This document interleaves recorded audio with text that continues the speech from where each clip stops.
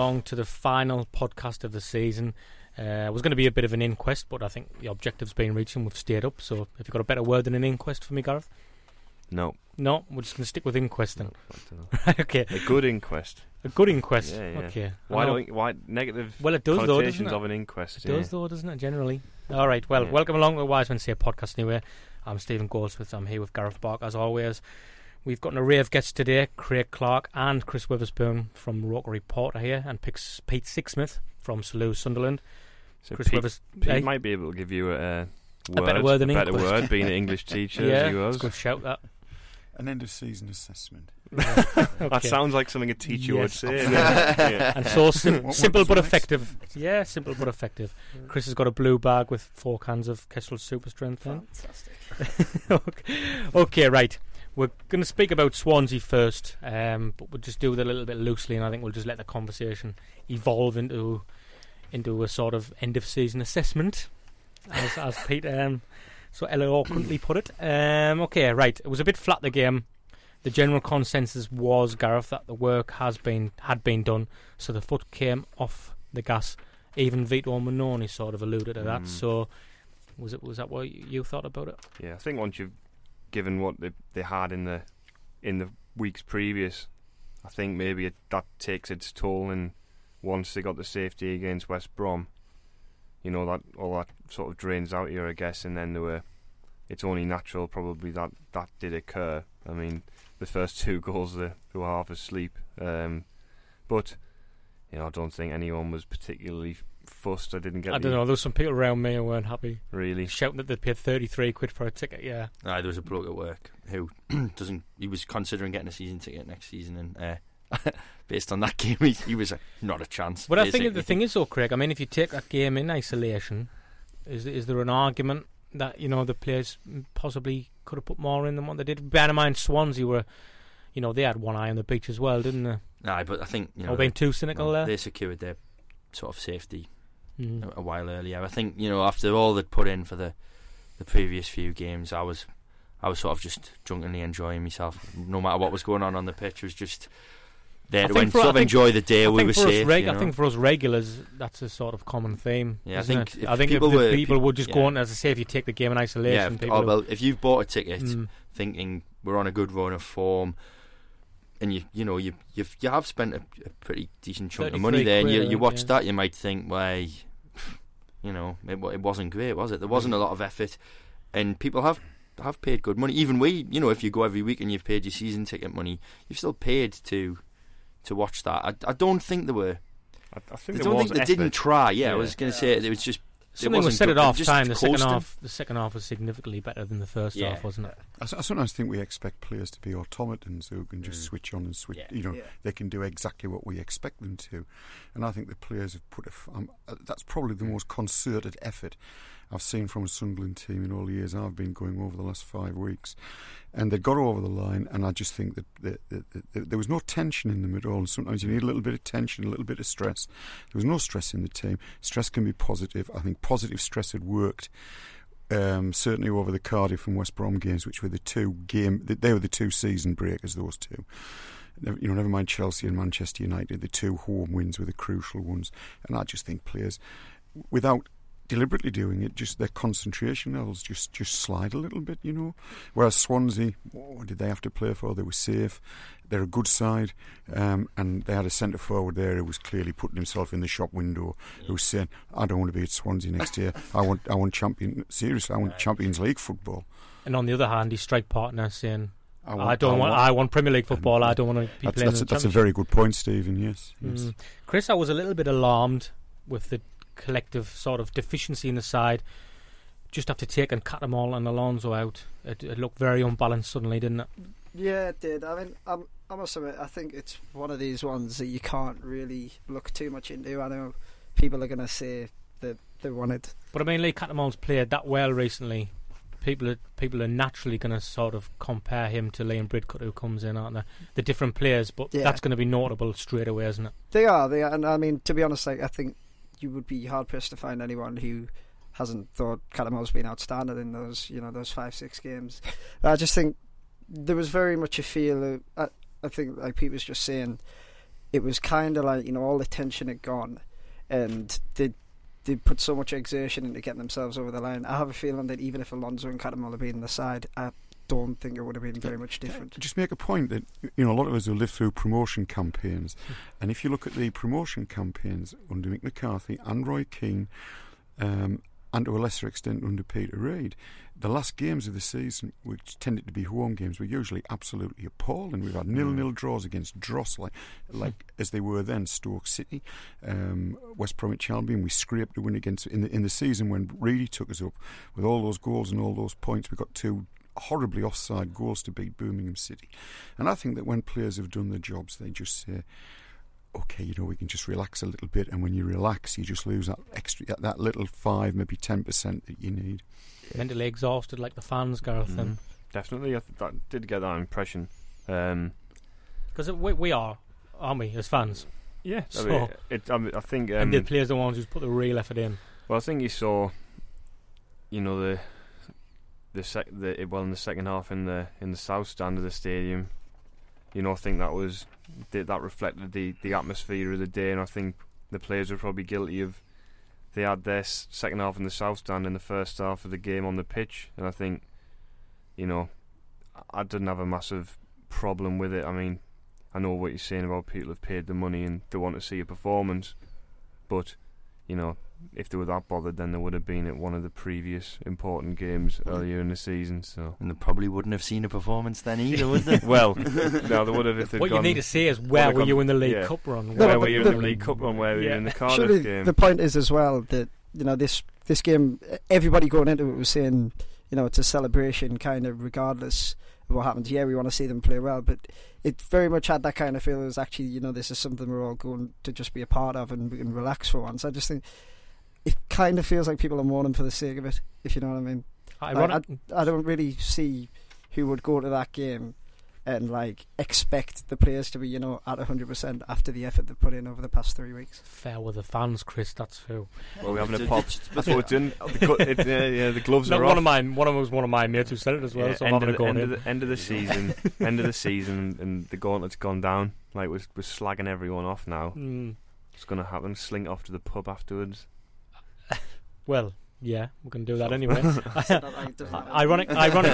Ironically, now Gus Poyet in a way could go to short and sort of say that's a fair reflection of where my squad is as a group of players now.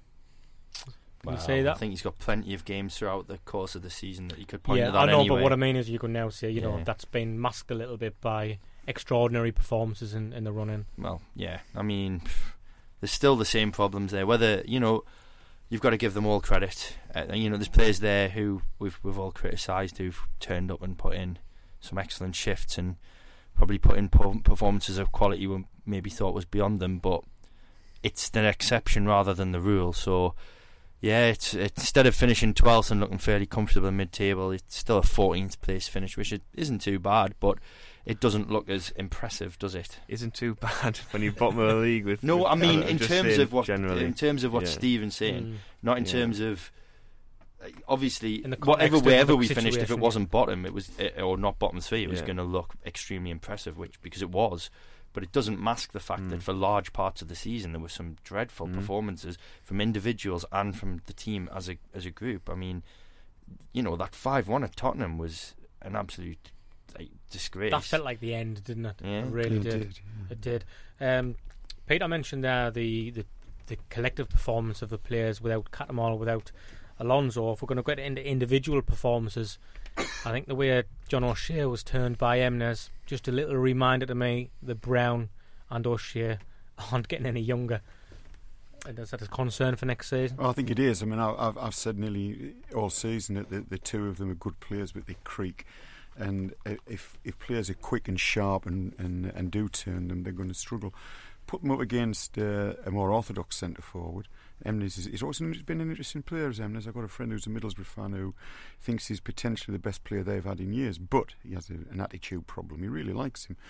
And I think O'Shea and Brown, they've got another year on their contracts, and I think clearly next year we've got to look at saying what are we going to do? Do we bring in a younger player from this country who'll shadow them? Do we do something like what Everton did with John Stones at Barnsley and pick up an 18, 19-year-old for a couple of million?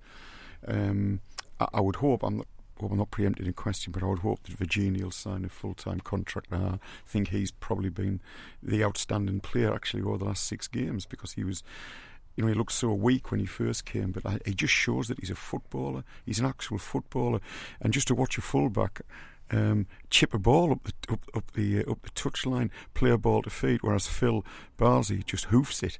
It's such a difference, Are we expecting Virginia to move across? Because he signed as a centre half, didn't he? But he's been playing that well as a full back. Are we expecting? We just mentioned. I think what we can conclude is that we need another centre half to come in and play alongside either Brown or Shea, probably both of them. You've just said the dilemma there is it going to be somebody to come in gradually or somebody who can step into the Premier League straight away?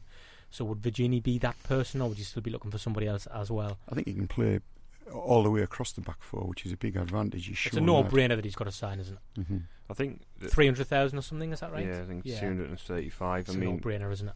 I think logically he'd probably want to go for a full-back, wouldn't he, ahead of another centre-half, and because obviously Virginia can play. So would you go for a right-back and a centre-half and just have Virginia as well, who can probably, cover? yeah. Well, don't forget we've got Roberge. Who? Well, actually, he's still there. Mm-hmm. I was reading today that I didn't mind Roberge personally. That is the full-back at West Brom's available on the free. There's Billy Jones right. I think he's a right back, isn't he? He's a right back, yeah. Yeah, he's actually looks pretty decent when I've seen him, but he's a young English player. It'll be rough for keep signing new players from teams sides, who finish below in the bottom four and stuff. I was just off the top of my head. I was reading that. Get the angry mob off. But yeah, transfer talks for further down the line. I think. Chris, I think it seems Alonso D. Kitty. Sorry, Matt. I think just preempting that I was going to say something, right? I knew that you were actually going to talk about Alonso and D. Kitty, weren't you? Yeah, that's exactly the lines I was going to I knew you were. See, so that should be a pretty straightforward one. In theory, you would hope so. I mean, unless Fiorentina suddenly come to the senses. But yeah, I mean, let's be honest. Diakite, he's. I mean, to be honest, there's been times when you've looked and you've thought, actually, he's a big, strong lad, and then it's just been the rest of the time, and you thought, nah, that's just not going to cut it. And it's as much as I would have loved. The signings last summer to go well. I think we've all seen, he's probably one of the better examples of just how wrong it went. I think you've got to look at players who you think can play in English football. Yeah. I think Diakite is a good footballer, but I think he's an Italian, Spanish, French footballer. He's not. He hasn't got the. He doesn't appear to me to have the concentration factor that's required in the Premier League. That's the thing. I mean, that's what people say about the Premier League. They say it's a hell of a lot quicker than anywhere else. And you can kind of imagine him in Italy, not so much ambling around, but kind of being a bit more laid back about things. Whereas over here you get shown up for it.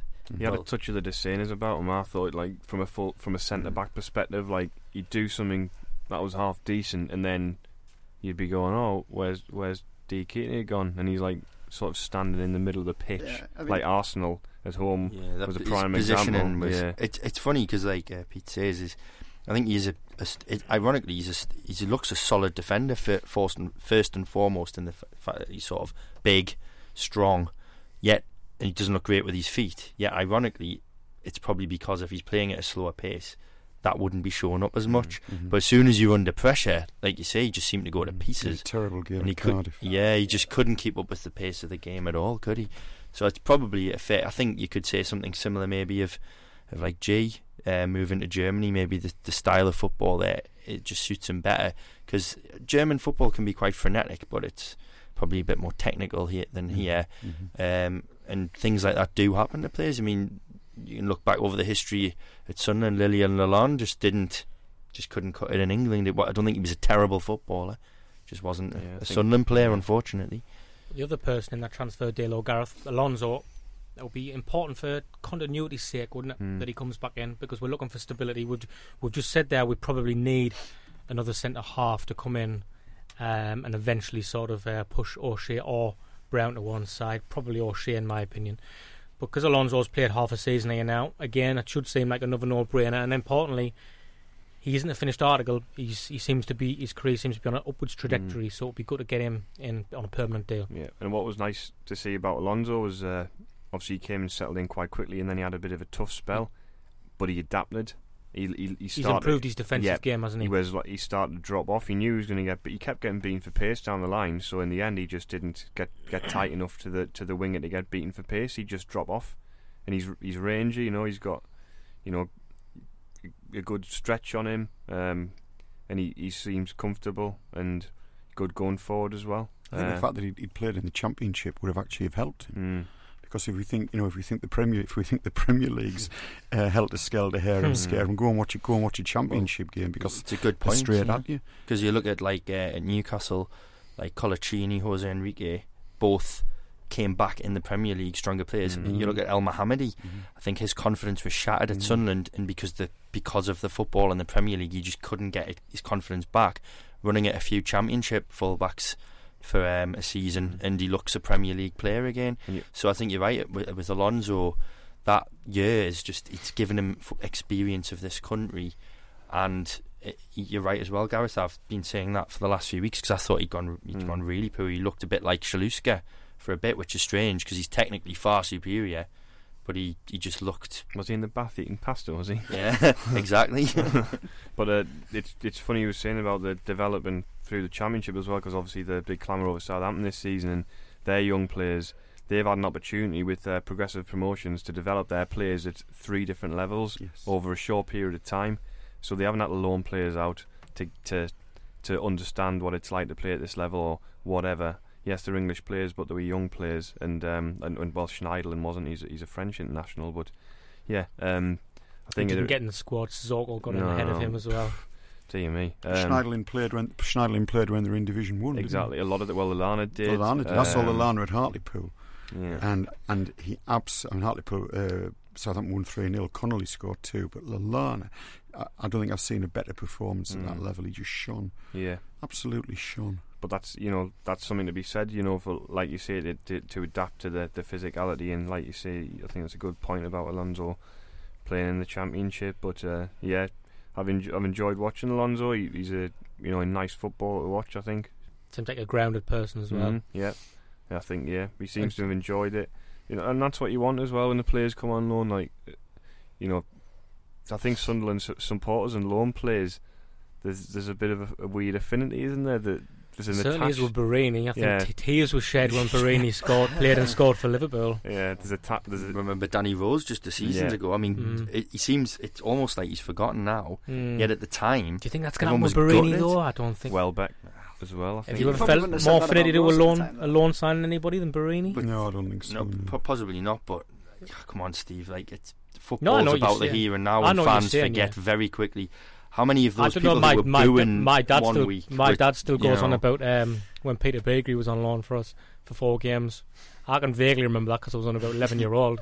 But he still goes on about that, so people do remember. But Barini scored important goals, didn't he? Look, I still remember Bentner. I enjoyed his loan here. So I really liked him. Yes, I thought Bentner was a good player. But I don't think people will be. If he's playing for Liverpool next season, and he might not be.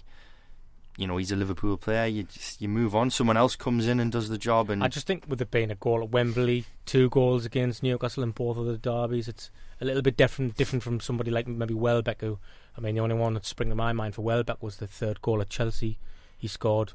Apart from that, I can't even remember the sides he scored against. I think he scored at Wolves. He scored at home, Everton, at Brace. I think got 2 against. He scored a few, but I think Barini's been part of what's like genuinely a memorable season, that's my point. All the others kind of fade into like the mixture, whereas this is a standout season. This has been a pretty ridiculous season. Evans as well. Sorry to think of another lone player. Well, I think there's still a lot of warmth towards Evans when he comes back with Manchester United, isn't there? I think he's accepted as being a good signing, but Barini just seemed to engage with the fans. He just seemed to have something with the fans, Maybe that cup final goal as well. It's never going to leave anyone's memory. Who are your favourite players, strikers or defenders? Goal scorers. You just think of goal scorers, for me. don't you? Flipping from Alonso to the other fullback situation then. Can I get a yay or nay from people about Phil Bardsley and a new contract? I think he's going to get offered one. No. Anybody? Does anybody want to elaborate on just a simple no? I would say to him, thanks very much, but it's probably time for you to move on. He's not going to get any better. He's got severe limitations. He's got a lot of heart, a lot of effort, but his limitations were shown. Two limitations on Sunday. First of all, the way that Dyer got inside him, that was shocking. He lost him. And secondly, whatever he did to his wrist, he should have gone off. Yeah. And that shows you sometimes that he doesn't think much further than the end of his nose. He's walking around holding his wrist, and he wanted to play the game to the detriment of the team there. So I think one of the problems is as well is like where you fit him in. I mean, as you were saying before, Virginie, like now he's found his feet, looks a class apart at right back. You could see on Sunday when you play Bardsley at left back, the whole balance of the team breaks down. You know, like whereas you get, didn't he? Well, yeah, you get Alonso might pick the ball up all right. You know, he might not be like, he might not create something every time he goes forward. But like, you'll try to get the line. You know, you'll go for it. You know, whereas Bardsley, he has to shift the ball back onto his right foot, and that just gives teams time to move back. That's not his fault. No, that's not his fault. But that's the problem. It's like if you're going to sign Virginie, which it looks like we're going to try to do, I mean, he's only going to get dislodged at right back if they sign an even better right back. So it's like, well, where's Bardsley going to fit in? But you've got to have a squad. You've got to have a squad, Chris. It's no good saying, well, we just need one. You've got to, the average teams have got two decent players. To be honest, what I was going to say was like the only reason that I would say perhaps not to let go of Bardsley is how many people are we going to have to bring in other positions? And so, I mean, this is the thing that some people are advocating. It's not about how let's good get rid of a lot of them. is, yeah. You know, look how it's turned out. The issue with Bardsley would then be, you know, it's the big contract for him. Yeah, he's 29. I actually thought he was older. Seems been around forever, but he's 29. He's going to want money, and we aren't going to pay a squad player money. Like, we're not going to say a squad player £35,000 a week. If he goes to West Ham, even if he's a squad player or somewhere like that, he'll get that money. Yeah. That's the issue. I agree about the what you're saying about retaining some of the players, and I think that's going to have to be. They've got to get it right. They've got to retain the right ones. I think Colback and Larson have played themselves into new contracts. I don't think Bardsley and Gardner have, or Westwood. Obviously, the problem with Colback is he doesn't want it, or doesn't seem to want it at the moment. He might change his mind. Yeah. The thing about Colback as well, possibly, you probably just elaborated on a point there. I mean, if it's true that there's 11 clubs after him, how much money are they going to have to give him? You know, and it's like, what's your limit? Like, do you decide he's a squad player? The thing is, with 11 clubs getting linked to Colback, you've got to appreciate that any proven Premier League player who suddenly becomes available on a free, how many Premier League clubs are naturally going to throw their hat into the ring, aren't they? Regarding that, I don't know. My instinct would say if he gets offered what he wants, he's likely to stay, unless somebody like perhaps Everton come in. Which is he going to get a game for Everton? Realistically, so people like McCarthy just starting to really settle down into that side. Martinez is probably going to go out and sign more central midfielders. Well, he might look at it. We're just speculating. Of course, is he going to be a first team player at Sunderland? No, probably not. I would suggest that he's already behind, well, at least Catamol. Plus, they'll be looking to bring someone in surely who can create and score on a more regular basis. He's brought Bridcut in because he likes him. You're going to think he's going to want to bed him into the side. So if Colback could be a squad player at Sunderland or at Everton, who've got Champions League football, he might feel he can learn his trade better there. He'd be working with Gareth Barry a season in England. I think. Sorry, Europa League. I think you're probably right, but I don't think Gus. It's more games, which means he's got more chance to play football. I don't think Gus Poyet would sit him down and actually say you're going to be a squad player. He's likely to say you're a big part of my plans. You're going to play. But it comes back to what Gareth was saying about Bardsley's wages, and if he's wanting money befitting a first team starter, and if Gus is going to sit him down and say you're going to play a big part, he's going to say, right, well, pay me what you're paying the other players who are playing a big part. And if he in reality is a squad player, then you can't offer him 30, 35. You're going to have the same problem with Connor Wickham as well, I think, going into the last year of his contract on the back of some good form. Do you sell him because we can still get a fee? Do you offer him a new contract based on a very small amount of good form, where he's going to say, right, give me £30,000-35,000 a week, which is primarily your main striker? And it's a big risk. We seem to get ourselves in these ridiculous situations with contracts. Well, Wickham's form, Pete, he's his form's dictated that he has the negotiating power suddenly now, doesn't he? After sort of doing nothing for 3 years. Well, he does, and I think also it depends. If Poyet says, "Look, you're going to start the season for me next year, but you've really, really got to do it," and I think that's when they've got. But you've got to offer contracts, and players also may just want a different challenge. It's sometimes not a bad thing for a player to move on. Even if they move into a club who's quite similar, a different environment might just bring them out. And we've had the advantage of that. We've had players who've come in before from fairly average clubs who've done quite well at Sunderland because it's been a change for them. We've had players who've left us and done the same. So it happens. Players will move on. But certainly with Wickham, I think he's got to be first choice centre forward at the start of next season. Well, we're gonna have that debate now. Before that, I want you to listen to what Kevin Phillips and Niall Quinn told us about Conor Wickham, and we'll take it from there. He's wearing that number 10 shirt, and he's chipped in with the goals of late, which I've watched him over the last few years, been in and around the Championship, and he's been out on loan, various clubs, and for a young lad going to Sunderland for such a big fee, it can take a while to settle down.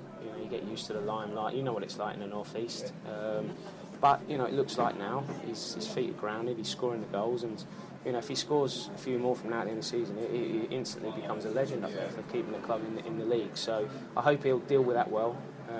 Let's hope he continues to improve, keeps his feet on the ground, and next year be a big season for him. I'm delighted for him, and I keep saying it.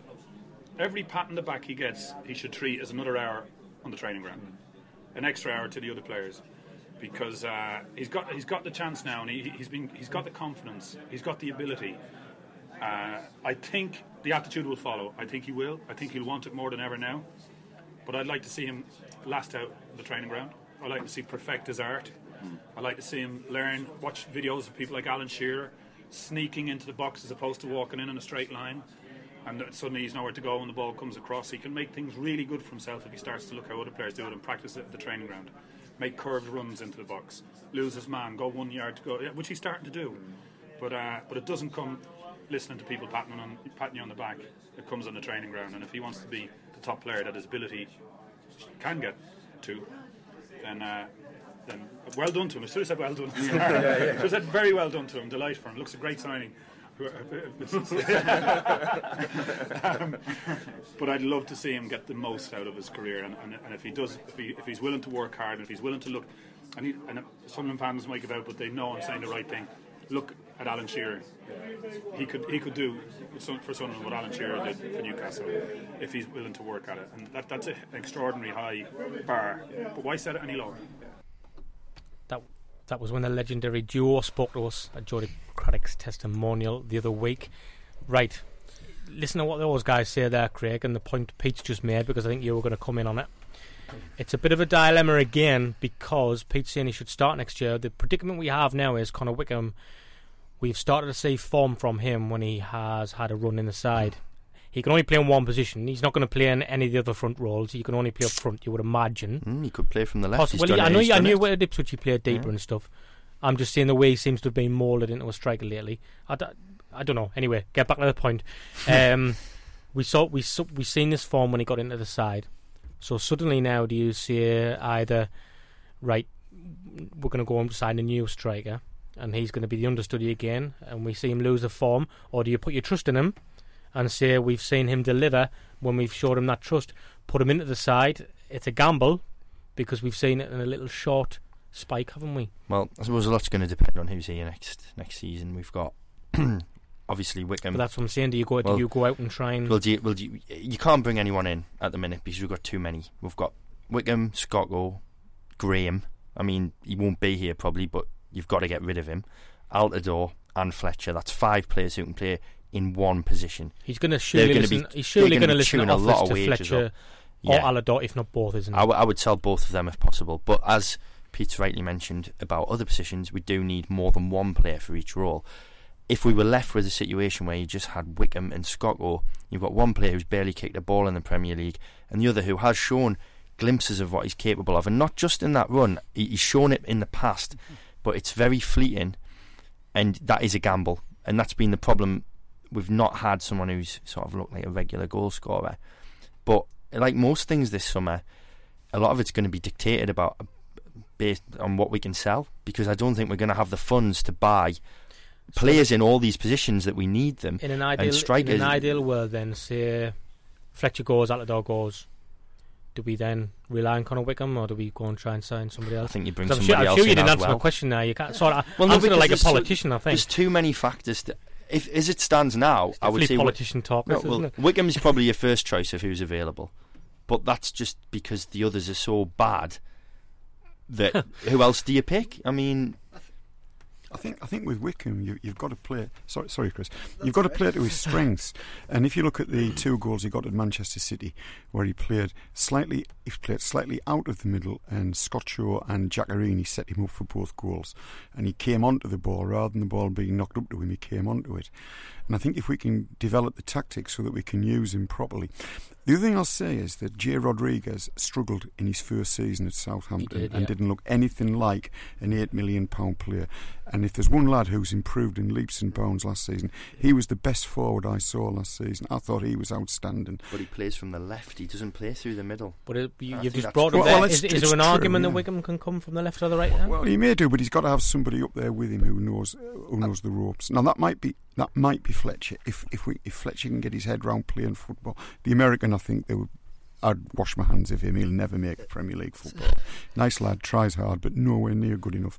Scott Shaw might might be another Barini for us next season. Who knows? I think you're right about that. Correct me if I'm wrong, people. I think the point you're kind of making about Rodriguez isn't kind of a position specific one. It's kind of saying, these, like Wickham had a lot of pressure on him, especially with the fee.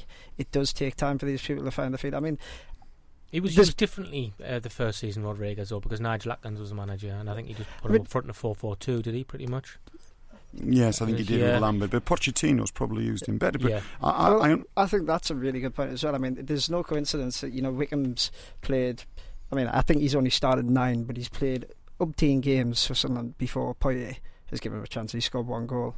Poyet comes in, he scores 5 in 3 games in this. And I think what we've got, or what we seem to have at the moment, is a manager and a striker who are kind of like, they get it with each other, if you know what I mean. Like Poyet, he's struggled all season to get the team to score goals. He's brought Wickham in, whether he's done it by good fortune or good management, that's a different argument. But he's brought him in, and he's deploying him in a way that's actually, it's getting both Wickham goals and it's getting other people goals. Wickham set goals up in this run of games, and I just think, we've spent £8 million on the lad. We're finally starting to see him become good. I just think you give him a go. You give him a contract and you say, "I'll tell you what, right? We'll give you 3 years, and you know what? If you do brilliantly, you're going to be off. You're going to be off in 2 years anyway." So, yeah, I would put your trust in him. I think what he has got in his favour, Gareth, as well, Wickham, is that he's had this little good run now. So, for example, the last 2 games Sunderland played, he didn't do much, but the fans aren't on his back suddenly because we've seen him deliver the goods now, and that's important, isn't it? Yeah, definitely.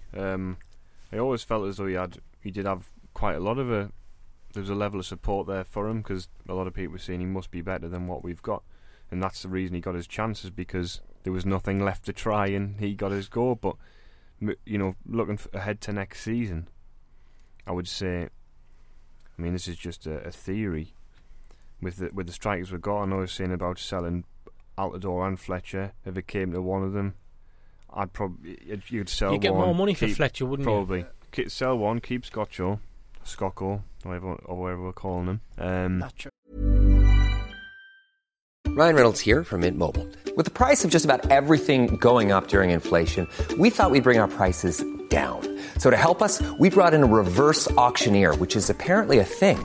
Mint Mobile Unlimited Premium Wireless. How to get 30, 30, how to get 30, how to get 20, 20, 20, how to get 20, 20, how to get 15, 15, 15, 15, just $15 a month? Sold! Give it a try at mintmobile.com/switch. $45 up front for 3 months plus taxes and fees. Promo rate for new customers for limited time. Unlimited more than 40 gigabytes per month. Slows full terms at mintmobile.com.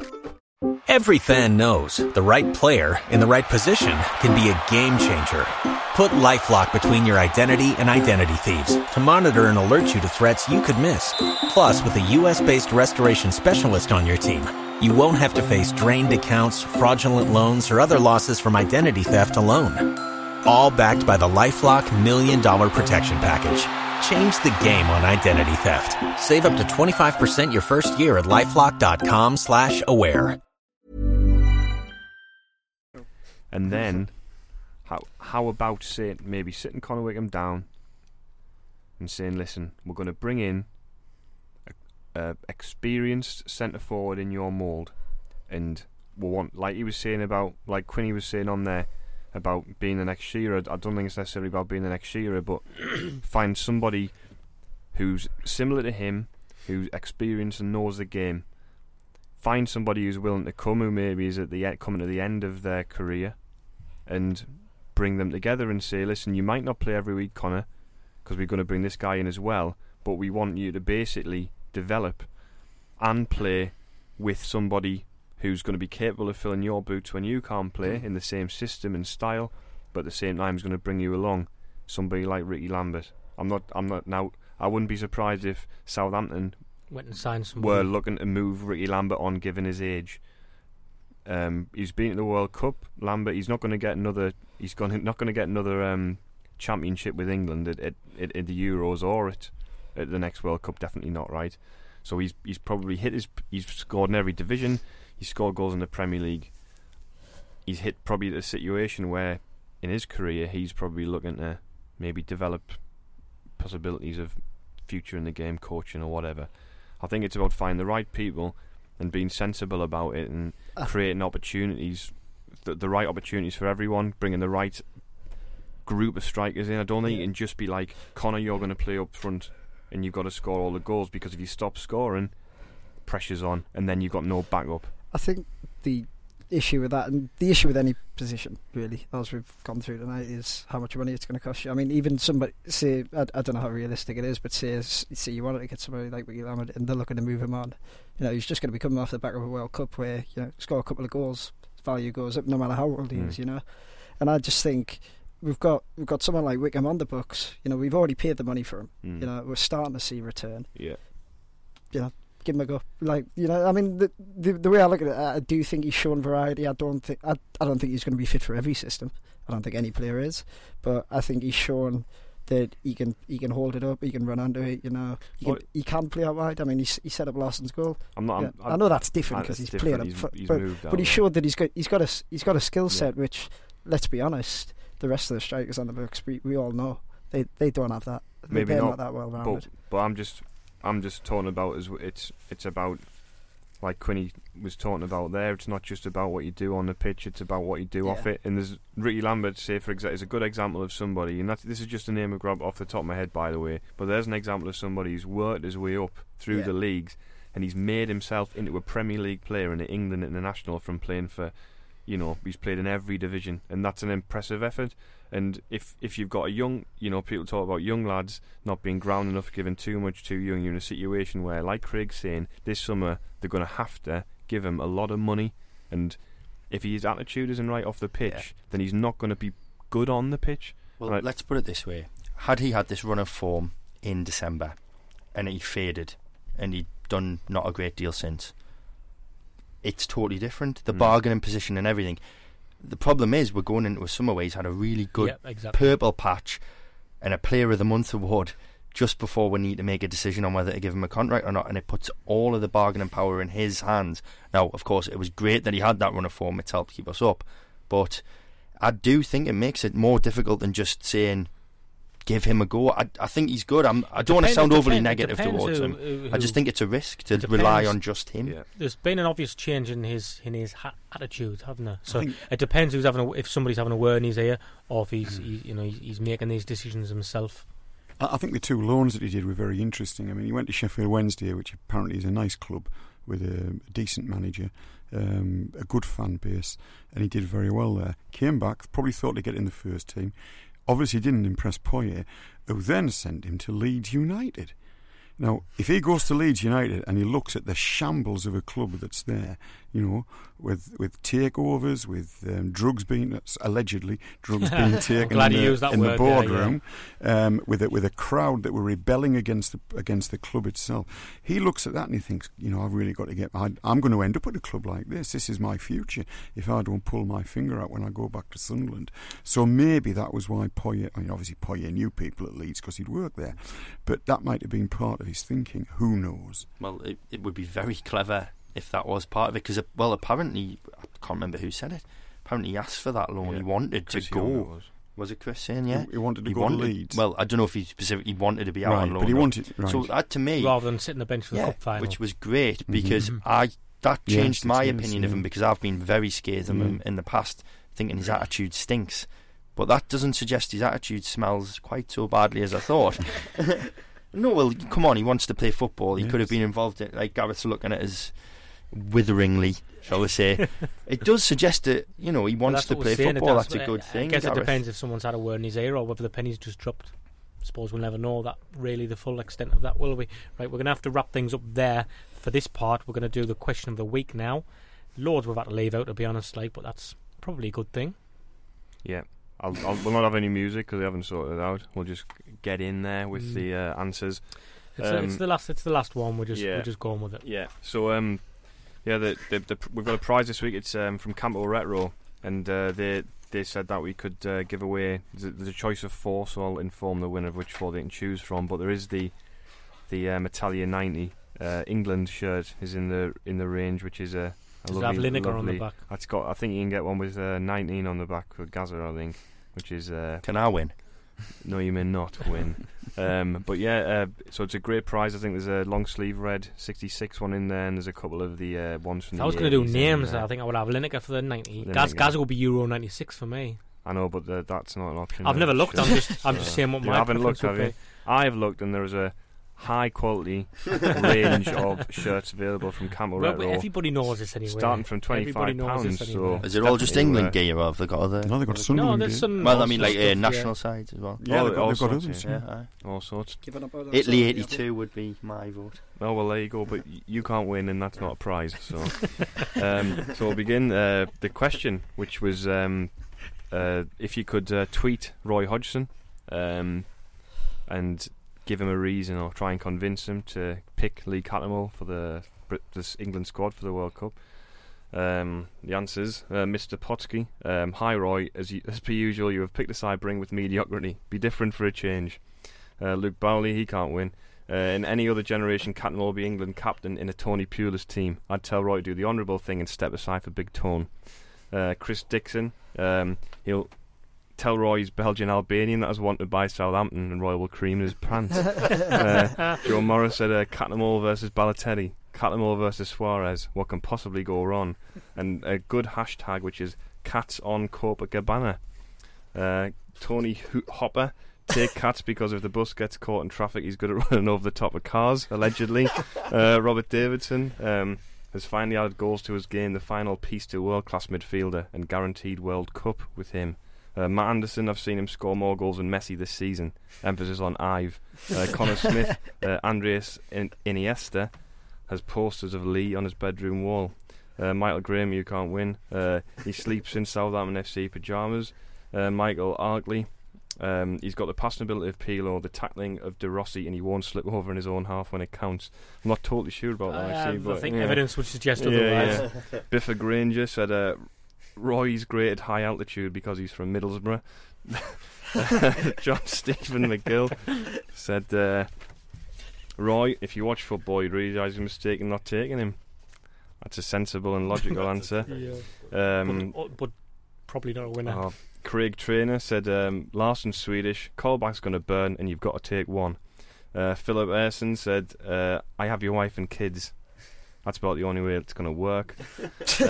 Ian said, I'd simply say retro style is in, and Lee, with his side parting and short shorts, is reliving the spirit of 1990. Michael Cowell, Roy, cats can run through walls. He smashed through rainforests, pulling out trees with his teeth. I don't know if that's very good for the ecosystem. Blaine said he's basically Pirlo without the beard. And the final one was Rory Fallow, and he said, when it's all kicking off and the white plastic chairs are being hoyed about, who do you want on your side? Jack Wilshere or Lee Barry Cattermore? Exactly. So very good answers there. I know, it's going to be a tough one. Has anybody got any favourites? I've got a couple of highlights. We're going to have to do... Did enjoy the Middlesbrough one, to be honest. The altitude. Just the hate. Yeah, I mean, if we can get a dig at them in there, that or the Southampton one I thought was fantastic. Dig at who? Middlesbrough. Yeah. The ones who were welcoming us to the Championship. We're making a tribal thing, are we? Craig, any favourites? That one about the traffic was pretty funny. I enjoyed that. Pete, any that stick out to you? No, have you got one? Have you got one off you? Well, mine was I quite like the one that the side partner in shorts because of the nature of the competition. Because it's to win a retro shirt. Mm-hmm. Gareth's going for a sponsored answer by the yeah. And I also liked the last one, which was the white chairs flying about. Who do you want on your side? I like that one and the car one. My two favourites. So just the ones that involve football both violence. Vandalism. Yeah. Just so everyone knows, he's rocking a Fila Casuals jersey this evening. Stephen 80s Casual Goldsmith. I like the one about the retro style. Yeah, I like that one. So we've got two for retro style. I like that one. Two for the chairs being thrown about. Two for the top of the cars. So you can choose to decide out of the. Chris, all down to Chris. Right. Well. In the spirit who can be reached on Twitter if you don't win. In the spirit of football hooliganism, we'll go for him running over the top of the cars. So who was that? Let's have a gander. Denmark aren't in the World Cup finals. So him and Nick won't be rampaging around Sao Paulo or Manaus anywhere like that. That would be my dream scenario. Them two reunited. Yeah. So that was Tony Hopper at AHops30. Congratulations, you've won an England shirt of choice, which I will be in touch with you regarding, so well done. And that's that. Okay, I'd like to thank everybody for listening for the season. Then we may come back in a few weeks with a special, possibly a live one. When we get more details on that, we'll let you know in due course, of course. So I'd like to thank my guests who have come on all throughout the season. Too many to list now, but I will thank the lads who's in the studio today. That's Craig Clark, Chris Weatherspoon and Pete Sixsmith. Thanks everybody for listening. Hopefully next season will be a little smoother, I think, and a little easier on everybody's hearts. We're going to finish with a little mashup of Nick Barnes commentating, amongst other things, of Sunderland's season. So thanks to BBC for that. It is on for around 20 minutes. But I tell you what, I think that'll fly. Oh yeah, Gareth wants praise for editing it down because it was like 47 minutes or something. But I did it in half an hour. It's so worth it 20 minutes. And I haven't checked it back, so it could be terrible. Yeah, we're taking a leap of faith here that it's going to be worth 20 minutes of your time. If you can't enjoy Benno shouting over the top of Nick Barnes, then what can you enjoy? What can you enjoy? Okay. Definitely so. Okay, thanks for listening. Thanks for listening. Over and out. The ball that G got in the first half. No, I don't accept that my player, rather than pull out his neck, retreat his neck in front of the goal for worry. No, it's not possible. He's not thinking about at this level. No, it's not. We don't talking about the manager ask too much. The manager ask OG or another player to play like Messi or like, because you lose the sense of the reality. But the action that we saw is not even thinkable. Through to Anichebe. He finds Amalfitano in the penalty area on the right. What a goal! Good morning. After just 175 days, Paolo Di Canio's spell as Sunderland boss is over. Of course, you need to go through the process. You need to wait for the chairman to make the decision, and then if it's you embrace it and make sure you do the right thing. So, yeah, delighted to be here and convinced that we can do great things. That it's going to be difficult. It's a challenge. Taken short to Larson, back to Johnson. They've worked this on the training ground, and the ball floated a goal! Stephen Fletcher has headed in for Sunderland in the 4th minute. Stephen Fletcher, it's Sunderland 1, Newcastle 0. Play to Key here, now to Colback. Colback to Altidore, picked up here by Barini. Get in! Barini! What cross, drops here now for Perini, can he turn? Finds Key now trying to line it up, yeah! He's done it! What a goal! He has won it! Goal kick, Osman's jogging back, Key's going with him, it's out to Osman, mistake, and Key's through! Oh, it's a penalty! It's got to be a penalty! He might send him off here, Surely, might send him off, he's off. It is a red card. Howard is sent off after a terrible error. And Key, the Gladys Street end here, Everton, to take this penalty for Sunderland, to give them a 1-0 lead. Key comes forward and drives it into the corner. It's 1-0 to Sunderland, now to Key. 25 seconds remain. Key down the left side of the penalty area is dispossessed by Catherine. Takes the ball out to the right touchline to clear, only to Giaccherini, back to Key on the left, into the penalty area, trying to find Roberge, now Colback shot, takes it in. Yes! It's 2-all! It's 2-all in the last second. Jack Colback trying to take on Senderos. Oh, that's a penalty! That's a penalty! That is a penalty! No question whatsoever. I tell you what, that was a great penalty. feat by Altidore. He even had me puzzled. He stuck his leg round Altidore and tripped him up. The only thing missing from that was music. So they're going berserk behind us. I can only apologise for the language, but Adam Johnson's opportunity for his hat-trick. But well done, Jose Altidore. He saved me. I was saving me lungs there. It was, come on, Adam Johnson. The referee took a second to look at it, but he just wrapped his foot round Altidore and upended him. So Adam Johnson on a hat-trick here. He strides forward with his left foot. Great! Through the middle. Stockdale went down to the right. And Sunderland now have won the game. Hat-trick. 4-1. Fletcher heading it down to Key. Key now in the penalty area on the left. Too many red shirts. He comes back out. Rolls it to Bardsley. Bardsley's going to shoot. And yes! And he's done it! He's scored! He's done it! And Phil Bardsley, 6 years the day he signed for Sunderland, has possibly, surely, must have done, put Sunderland into the final at Wembley. Less than a minute and a half now or so as Januzaj at the other end trying to poke it in, back to Januzaj on the left, across the face of goal. Manchester United have put it back in the roof of the net to make it 3-all. Don't believe it. And Hernandez for Manchester United has made it 3-all, 2-1 on the night. And this now looks like it's going to penalties. Unbelievable. You couldn't write the script. Couldn't clear the ball. Javier Hernandez. He can hardly walk. Up the other end. Has scored for Manchester United. Here is Raphael against Vito Mannone. Raphael. Yes, he's done it! He's done it! Go on, Mannone! Put Sunderland through to Wembley. He's the man. Vito Mannone is the man of the moment. Sunderland are going to Wembley. Brown cutting across, playing it into the middle, looking for Colback, brings it down in front of Anita, and then plays it through here to Johnson on the right side of the penalty area. Calling for it is Bardsley. Bardsley, oh, he goes that's down a penalty. That's a penalty. Bardsley went down. It's a penalty. And Phil Dowd had no hesitation in pointing to the spot. Barini's won it. Altidore wanted to take it. Bardsley ran into the box, was pushed down. Come on, Fabio Barini then with this penalty for Sunderland. Strides up here. And yes!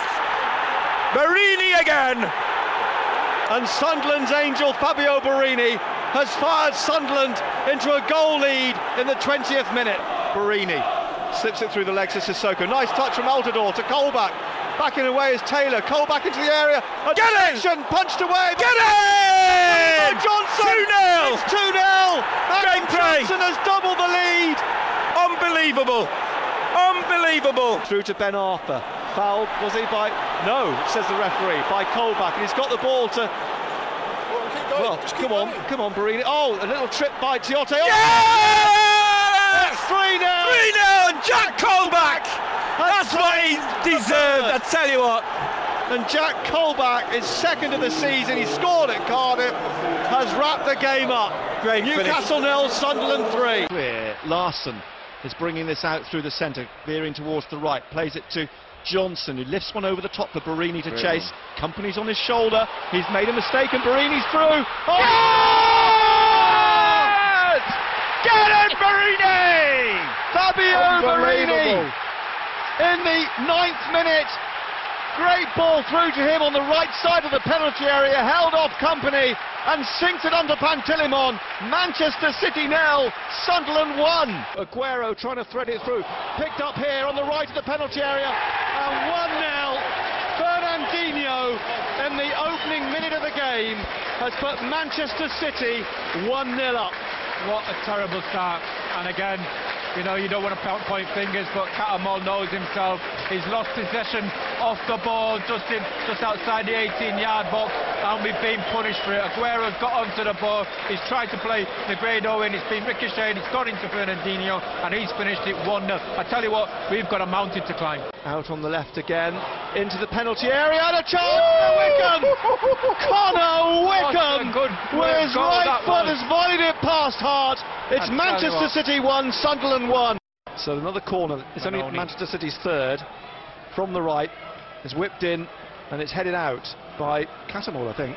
Anyway, on the break, possibly here, are Sunderland. Is it Giacorini? Yeah. Over the halfway line. And he's got Wickham powering down here, the right-hand side. Here's Wickham in the penalty, right foot. Goal! Connor Wickham! What a finish! What a finish for Wickham! It's Manchester City 1, Sunderland 2, and Wickham steers that in low under Hart, and Sunderland, against all the odds, take the lead. I tell you what, credit to Giacorini and Connor Wickham. Jovetic turns it back, Nasri, straight at Benoni, oh, it's rolled in! Manchester City have equalised, Benoni can't believe it. He initially made the save, and it bobbled out of his hand underneath him and over the line. And Nasri's pulled Manchester City level in the 88th minute. Unbelievable. Samuel Eto'o, 8 goals in the Premier League this season, signed on a free. That's a rarity at Chelsea. Here's the corner on the left from Willian. And fired in, Samuel drilled home by that man, Samuel Eto'o, from close range, 6 yards. That is his 9th Premier League goal of the season, and he comes down to the Chelsea bench and does a little dance, and Chelsea are 1 up after 11 minutes. Larson's going to take the corner on the left-hand side. There's a huddle of players, and he's played it back to Alonso outside the penalty area, who shoots. Down goes Schwarzer. Wickham follows up, and Wickham has equalised. Connor Wickham, 3 goals in 2 games, has equalised in the 17th minute. Good, well-worked set piece out to Alonso. Schwarzer couldn't grab hold of it. Wickham followed up and has netted the ball. So down the left, Azpilicueta to Schürrle, back to the Spaniard. The Spaniard slips. Everyone's slipping. It's there. Altidore in. Altidore, can he pull this back? Oh, it's a penalty. Well, it is a penalty. It is a penalty. Mike Dean points to the spot. Jose Mourinho laughs his head off. Well done, but Mike Dean Altidore has pointed to the spot when Altidore went down. So now we have some drama here for the foul perceived by Mike Dean, and you thought it was straight away by Azpilicueta. So it's a penalty. He's nowhere near the ball. It's a penalty. There's no arguments about it. Barini. I'll tell you what, it was the assistant who gave it. Done his job. A penalty kick for Sunderland. Fabio Barini is going to take the penalty. It's Chelsea 1, Sunderland 1. on the spot where Peter Osgood's ashes are buried. Fabio Borini at the shed end with the scores level in the 81st minute comes forward and drives it through the middle, and it's Chelsea 1, Sunderland 2 with 9 minutes of the 90 remaining, and Fabio Borini, the man for the big occasions, has done it again. Fabio, someone's just told me that you were asked what were you thinking when you went to take the penalty, and you just thought goal. What an amazing result. Yeah, it's about the results, not about my goal. Obviously it's been a very good team performance, suffering because obviously it's a great team, and we had to do this in a few parts of the game, and we show character and always believe, and we defend well and we attack when we could.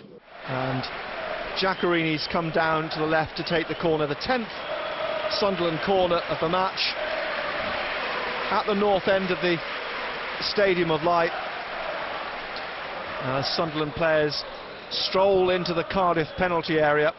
Movement now, and the ball headed down again, and Connor Wickham has a brace. 4-0, 2 to Connor Wickham, just leant down and nodded the ball past Marshall, and Sunderland are in. Aguero trying to thread it through, picked up here on the right of the penalty area, and 1-0. Fernandinho in the opening minute of the game has put Manchester City 1-0 up. What a terrible start, and again, you know, you don't want to point fingers, but Catamol knows himself. He's lost possession off the ball just outside the 18-yard box, and we've been punished for it. Aguero's got onto the ball, he's tried to play Negredo in, it's been ricocheted, it's got into Fernandinho, and he's finished it 1-0. I tell you what, we've got a mountain to climb. Out on the left again, into the penalty area, and a chance for Wickham! Connor Wickham with his right foot has volleyed it past Hart. It's Manchester City 1, Sunderland 1. So another corner, it's only Manchester City's third, from the right, is whipped in, and it's headed out by Catamol, I think. Anyway, on the break possibly here are Sunderland. Is it Giacarini? Yeah. Over the halfway line, and he's got Wickham powering down here the right hand side. Here's Wickham in the penalty, right foot, goal! Connor Wickham! What a finish! Strike. What a finish from Wickham! It's Manchester City 1, Sunderland 2, and Wickham steers that in low under Hart, and Sunderland, against all the odds, take the lead. I tell you what, credit to Giacarini and Connor Wickham. Jovetic turns it back, Nasri, straight at Manoni, it's rolled in! Manchester City have equalised, Manoni can't believe it. He initially made the save, and it bobbled out of his hand underneath him and over the line. And Nasri's pulled Manchester City level in the 88th minute. Unbelievable. Samuel Eto'o, 8 goals in the Premier League this season, signed on a free. That's a rarity at Chelsea. Here's the corner on the left from Willian. Fired in, Samuel drilled home by that man, Samuel Eto'o, from close range, 6 yards. That is his 9th Premier League goal of the season, and he comes down to the Chelsea bench and does a little dance, and Chelsea are 1 up after 11 minutes. Larson's going to take the corner on the left-hand side. There's a huddle of players, and he's played it back to Alonso outside the penalty area, who shoots. Down goes Schwarzer. Wickham follows up, and Wickham has equalised. Connor Wickham, 3 goals in 2 games, has equalised in the 17th minute. Good, well-worked set piece out to Alonso. Schwarzer couldn't grab hold of it. Wickham followed up and has netted the ball. So down the left, Azpilicueta to Schürrle, back to the Spaniard. The Spaniard slips. Everyone's slipping. It's there. Altidore in. Altidore, can he pull this back? Oh, it's a penalty. Well, it is a penalty. It is a penalty. Mike Dean points to the spot. Jose Mourinho laughs his head off. Well done, Mike Dean Altidore has pointed to the spot when Altidore went down. So now we have some drama here for the foul perceived by Mike Dean, and you thought it was straight away by Azpilicueta. So the penalty is nowhere near the ball. It's a penalty. There's no arguments about it. Barini. I'll tell you what, it was the assistant who gave it. Done his job. A penalty kick for Sunderland. Fabio Barini is going to take the penalty. It's Chelsea 1, Sunderland 1. On the spot where Peter Oscar's ashes are buried, Fabio Barini at the shed end, with the scores level in the 81st minute, comes forward and drives it through the middle, and it's Chelsea 1, Sunderland 2, with 9 minutes of the 90 remaining, and Fabio Barini, the man for the big occasions, has done it again. Fabio, someone's just told me that you were asked what were you thinking when you went to take the penalty, and you just thought goal. What an amazing result. Yeah, it's about the results, not about my goal. Obviously, it's been a very good team performance, suffering because obviously it's a great team, and we had to do this in a few parts of the game, and we show character and always believe, and we defend well and we attack when we could. And Giaccarini's come down to the left to take the corner, the 10th Sunderland corner of the match at the north end of the Stadium of Light. As Sunderland players stroll into the Cardiff penalty area. Movement now, and the ball headed down and in, and Connor Wickham has a brace. 4-0, 2 to Connor Wickham, just leant down and nodded the ball past Marshall, and Sunderland are in dreamland. Out to Wickham, wide right, Darren Fletcher's gone with him, down to the corner, and the ball into Larsson, 1-0! Seb Larsson just flicks it in the 29th minute, and Sunderland take the lead here at Old Trafford. What a good goal that was. Good ball and good work again by some patient play. He's just put it into the danger area, and I tell you what, credit to Larsson. He was arriving from deep, and what an excellent finish that was. Taking this on now, past Stephen Reid, the ball in, and yes! Jack Colback! Jack Colback. 1-0, 12 minutes. And Jack Colback, one of the out-of-contract players this summer, could well have just scored a goal which sees him stay at the Stadium of Light. Well, again, you've got to say, you look at the improvement of the team, they look at the games, you look at this last 5 games, and it's coincided with Jack Colback being in the team. But again, Marco Alonso, what a good play by him. He's just got to the byline, he's fired the ball in, and credit to Jack Colback. Midfield players arriving, and he's got a touch on it, it's getting into the back of the net for 1-0 Sunderland. Larsson on the right here, who turns it back to Catamol on the halfway line, and across now to Wes Brown. Brown looks up, he's inside the West Bromwich Albion half. Barini to Larsson. Larsson now looking for the ball over the top. Oh, what a lovely finish from Fabio Barini. That's a great play by Barini and Larsson, but what a finish. That was spectacular. Larsson lifted the ball over the top, and Barini just hooked it past Ben Foster, and Sunderland double their lead on the half hour. Great 1-2, but it's a pass by Larsson and the timing and the run by Barini, but what a good finish. We want to get over the line. We done it in style, we done it playing football, we done it scoring goals, we done it not conceding, we done it professionalism. One of the best days of my life. It's been an incredible, difficult job. It's been one of the biggest challenges I had in my life. And for moments it was, like I said to you many times, it was coming together, then it was going away, and then we needed something unique, spectacular. I think this is going to be remembered for many people in the future. In a few years' time, people is going to be talking, well, if Sunderland done it, it's possible, There is no only one miracle. So, absolutely, today is a very special day for me. Every fan knows the right player in the right position can be a game changer. Put LifeLock between your identity and identity thieves to monitor and alert you to threats you could miss. Plus, with a U.S.-based restoration specialist on your team, you won't have to face drained accounts, fraudulent loans, or other losses from identity theft alone. All backed by the LifeLock $1 Million Protection Package. Change the game on identity theft. Save up to 25% your first year at LifeLock.com/aware.